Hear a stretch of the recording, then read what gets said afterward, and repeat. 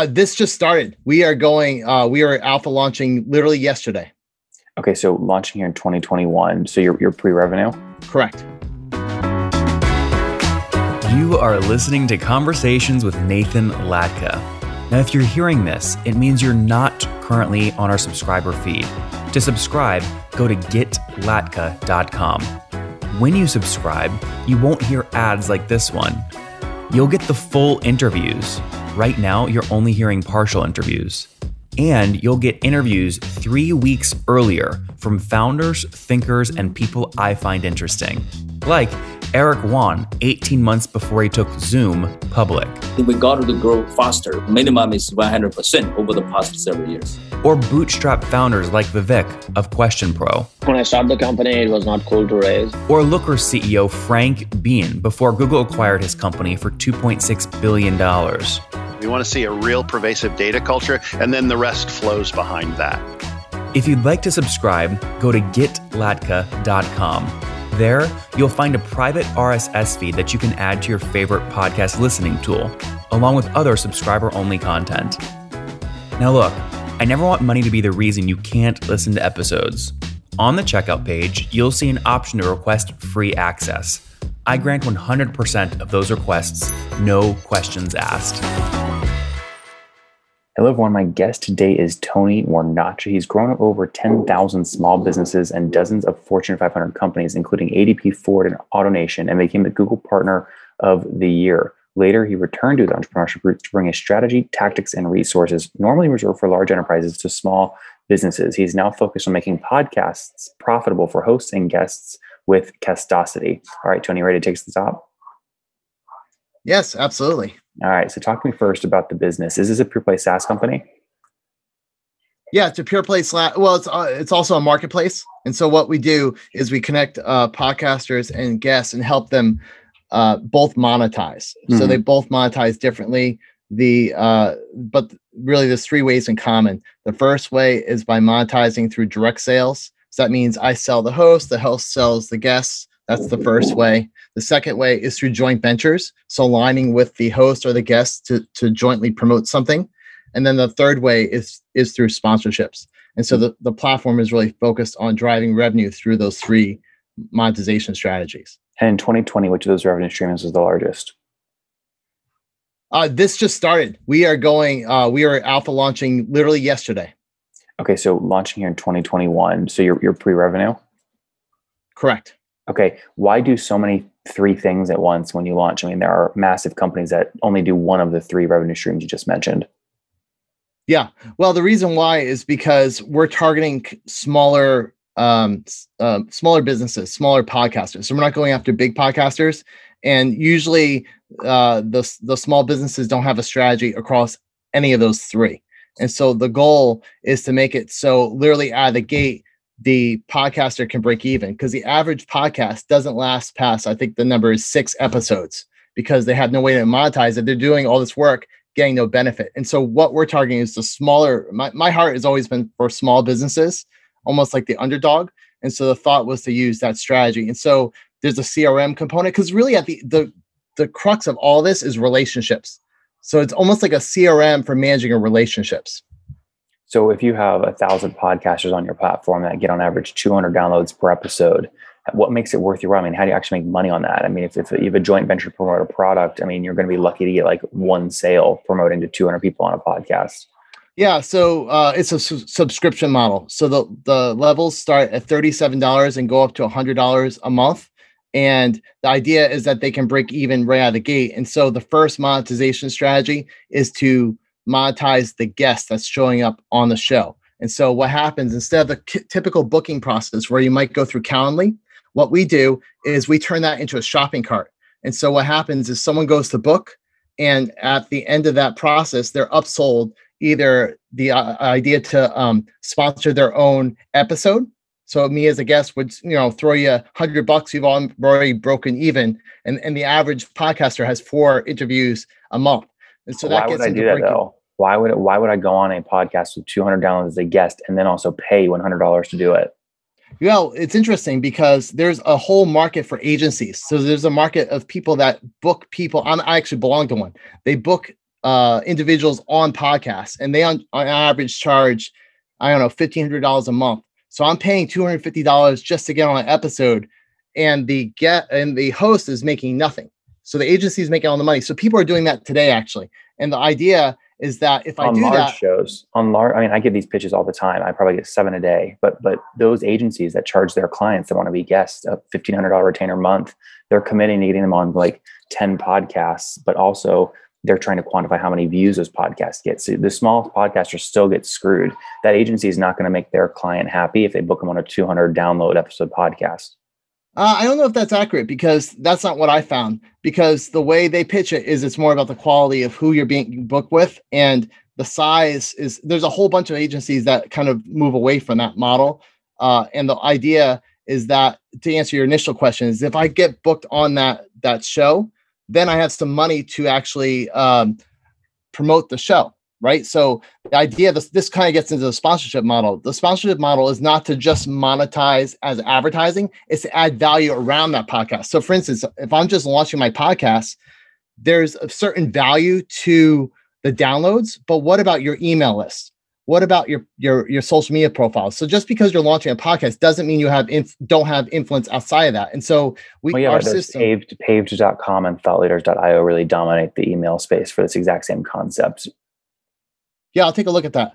But the idea is to have all that in one place where you can book with the podcast show and then they monetize it. So it's only, it starts at $100 and it goes up from there. So the idea is to go after the smaller players. I just think we have people listening right now that have been on other podcasts and they're listening to you pitch the idea of, no, now that they're not just giving an hour of their time to go be interviewed somewhere, they're also going to have to pay for it. And they're going, I would never do that. I don't like Tony's business model.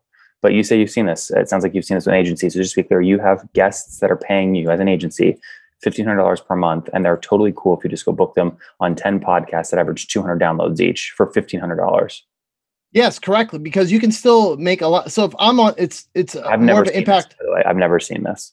Yeah, well, it's more based on who the guests that you are being interviewed, or the host that's interviewing you. Because if it's an interview with someone that has influence, it doesn't really matter the number. 200 downloads. That's obviously, you just said you want to have small podcasters. So we're not talking about you booking people on Joe Rogan here.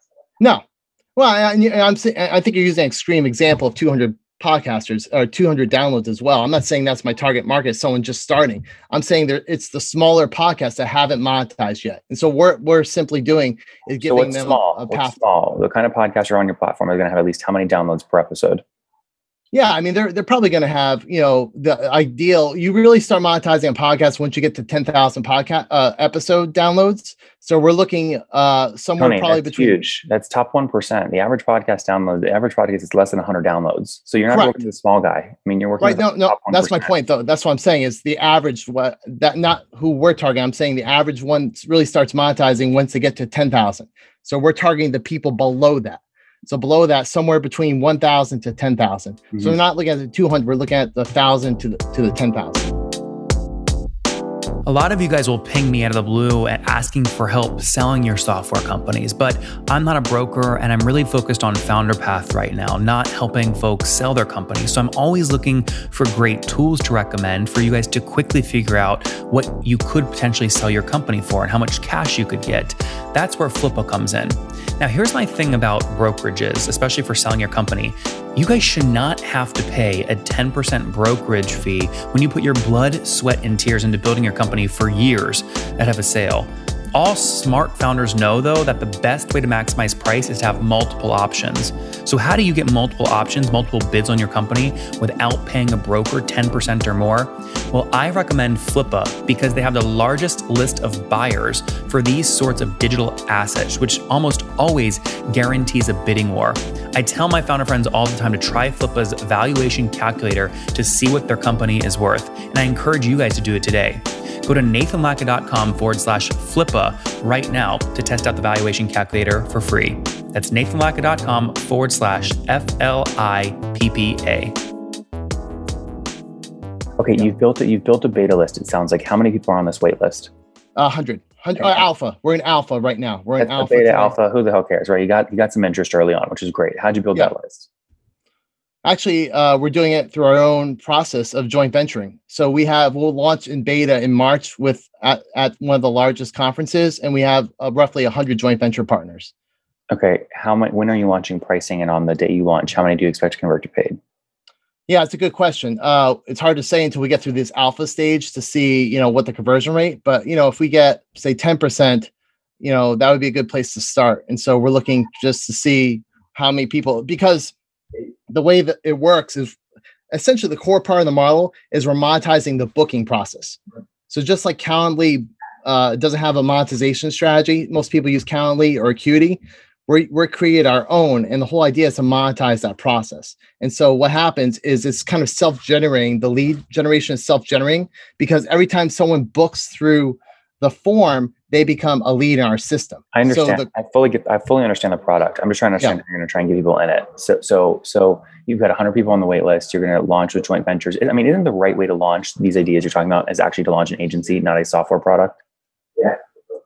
No, because why? Because I've done this when I worked with Google. This is the problem Google had. Google needed a feet on the street. And so to sell small businesses is very, very difficult to do that as a agency because the revenue is just not there, to your point earlier. And so software is really the best way to approach a small business market because the cost per acquisition is too high at the end of the day. Got it. How much money of your own money have you put into the company so far to get it to where it's at today?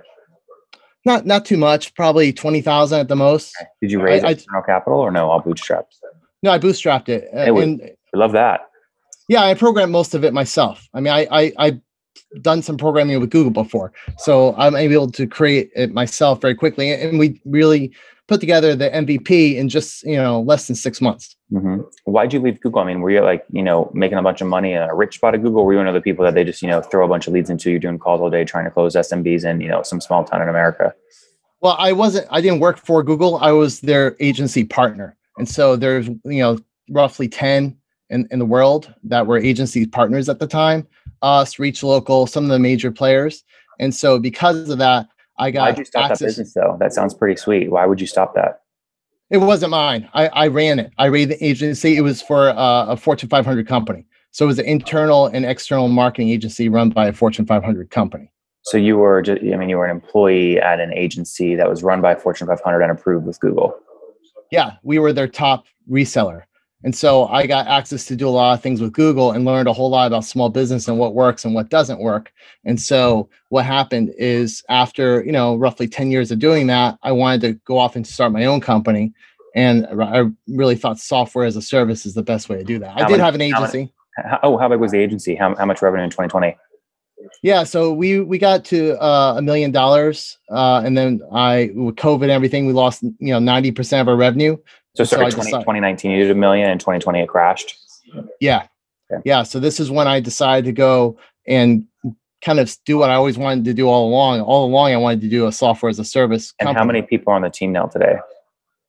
We went down to just me because I didn't really need all the overhead, and essentially all this I can do on my own. I hear you, man. Listen, we're rooting for you. Let's wrap up here with the famous 5. Number 1, favorite business book. Probably Good to Great. Number 2, is there a CEO you're following or studying? Oh gosh, you can't go far without looking at Steve Jobs. Obviously, he's always an inspiration. And number 3, what's your favorite online tool for building Castosity? Well, believe it or not, we built this whole thing up on WordPress. Wow, that's impressive. Number 4, how many hours of sleep do you get every night? I try to get 7. And what's your situation? Married, single, kids? I am married with 6 kids. Wow, busy guy. How old are you? I am 46. Okay, take us home. Take us home here. What's something you wish you knew when you were 20? Something what? You wish you knew when you were 20. Oh gosh, I wish I would have. I wish I would have got a mentor. That's probably the biggest thing you can do is get someone to mentor you. I wish I had quality mentors earlier on. Guys, he had an agency in the podcasting space, helping people get land booked, working with sponsors, working with podcast hosts, now turning it into software as a service with his company, Castosity.com. They are pre-revenue, launching paywall here shortly. 100 people on the wait list. He's put $20,000 of his own money in. We'll see if he can make it work. Tony, thanks for taking us to the top. Yeah, thank you.